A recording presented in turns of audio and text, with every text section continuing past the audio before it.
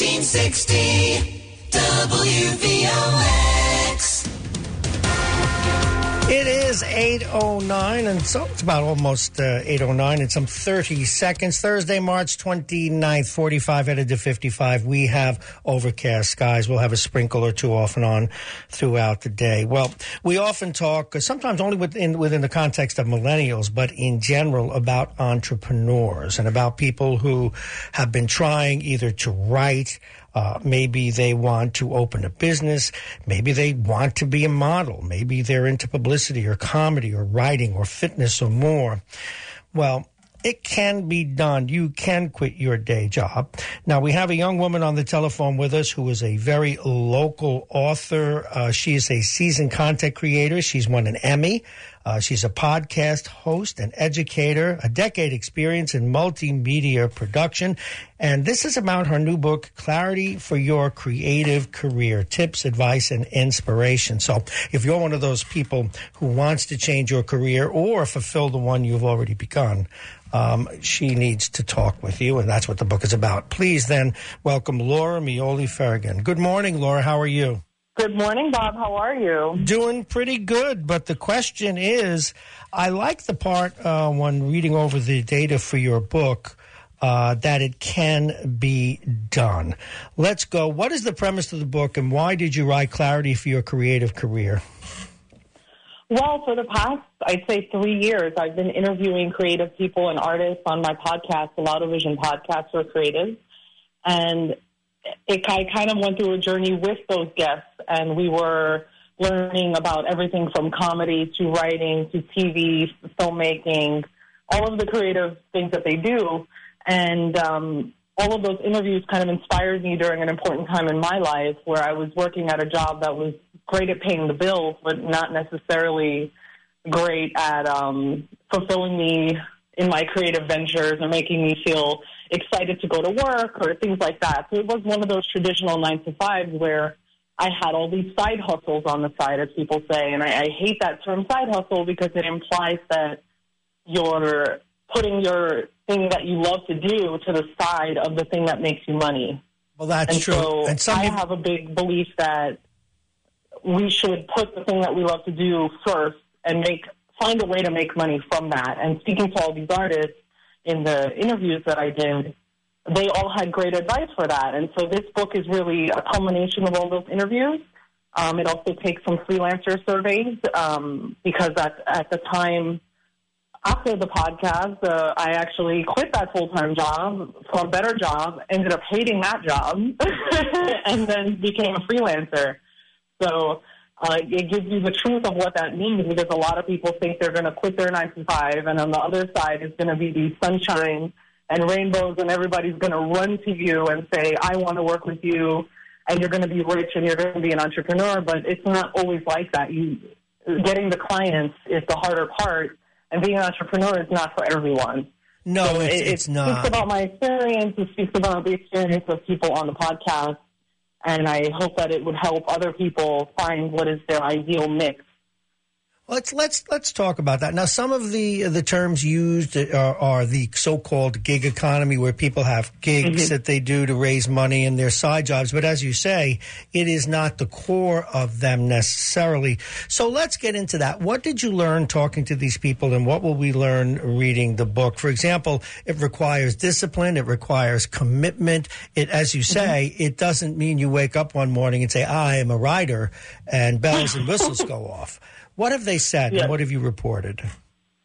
Well, the gig economy is interesting because a lot of people think that when you become a freelancer, you're going to have all this extra time to work on your business, and that everything you do is going to be for your business. It's going to be something that you like doing, and you're going to get to be really picky about the jobs that you do. But the reality is when you become a freelancer, you don't have that steady source of income anymore. You don't have that paycheck that you can count on where you could just relax and it'll still come. So as a freelancer and doing gigs, you end up doing a lot of jobs that you don't want to do. You have a lot more bosses and you work a lot more hours. And so for some people, that's not ideal. Like I ended up being a freelancer for 9 months and I didn't like it. And now I'm doing a full-time job again. Some people will find that out very quickly, and others, they'll struggle with it. That's why the freelancer survey, I felt, was a good part to add into it, because those are successful freelancers giving you tips on how you can succeed as a freelancer.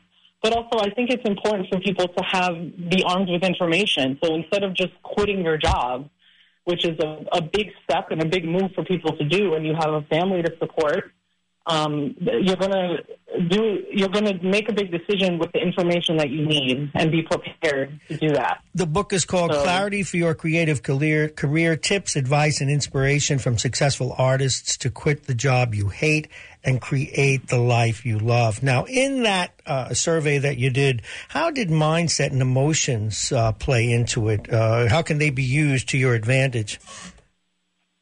That is a huge part. I cannot sound like the president. That is the hugest part of anything. It's huge. It's huge. So mindset is really, really important. When I quit my full-time job, that was the highest paying job I had ever had in my life.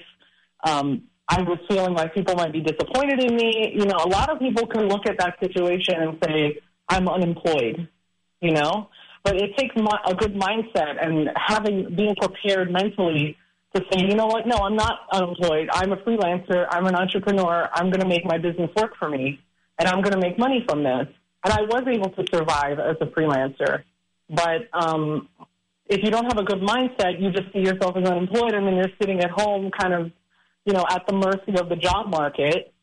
And you know how hard that can be, sending resumes into a black hole forever and ever and never getting a response. So it's kind of taking the power back. How did you deal with this? I've known some upstart entrepreneurs who did very well in the creative end. They did all this work and they forgot to bill clients, or they forgot to collect clients, or they forgot to do their tax returns. And they didn't realize that even the best artists in the world need to have a business side so that they can pay their taxes and collect their money. How did you deal with that? Lena Lansky, who's an MBA, and she was on the podcast, I quote her in the book as saying, just because you're an artist doesn't mean that you're an entrepreneur. A lot of people think that if you're a freelancer, that you are an entrepreneur. And yes, you do have to take care of bills and stuff, but it doesn't mean that you're a good entrepreneur, that you're going to be successful at it. There are a lot of really hard parts about being a freelancer. Let's, take entrepreneurship out of the question for a minute and just talk about doing some gigs here and there. You have to bill people. You're not getting a constant check. You have to be on top of people for when you're going to get paid. You have to be in charge of your own schedule. You have to do social media, marketing, all these things that we don't learn as an artist. We're just worried about, we want to make good art and we want to be creative, but we don't remember that there are all these other things that go into it. So having good people around you is important. That can help with that, but not everyone has that. Well, Laura Mioli-Farragon, she is the author of Clarity for Your Creative Career. She lives here in town. She's a local author. Clarity for Your Creative Career, Tips, Advice, and Inspiration from Successful Artists. Now, you have a part of what you do to complete your ideal career assessment that one can assess it, but you also noted something, and it's very true. Your career is based on past experience in terms of what will make you happy. Do you take people through that in the book? Yes, actually, there's a whole chapter dedicated to it. The other chapters kind of prepare you for that because, as we said, mindset is so important, and kind of looking back on your past careers and jobs that you've had that you didn't like, I think is really, really important. So that's the first part of the ideal career assessment, is looking back, and this is very much a personal exercise. This is not like one person will do it, you can use someone else's answers. This is very much personal to your experience. We walk through step-by-step in the book, and I also have a video on lauramioli.com/book where you can go and watch the video, and we go through it together in case you're having any trouble with the step-by-step. Okay. But it is very much laid out, and it is a personal experience, and it's worked really well for me and for some clients of mine. So I think it will work for everyone else as Okay, well. here's what I want you to do. How can we get the book? How can we see the video? And how could we learn more about Laura Mioli Farragon? Again, folks, the book is Clarity for Your Creative Career, Tips, Advice, and Inspiration from Successful Artists. How can we get the book? If you go to laurameoli.com/book, that's LAURAMEOLI.com/book, you'll find a link to the Amazon Kindle edition and the paperback. You can purchase any of those. Okay, I want to thank you very much. We'll have you on again, and congratulations, another successful local author. We'd love to hear it. Thank you so much. Thanks, Bob. Have a good day. You too. Take care.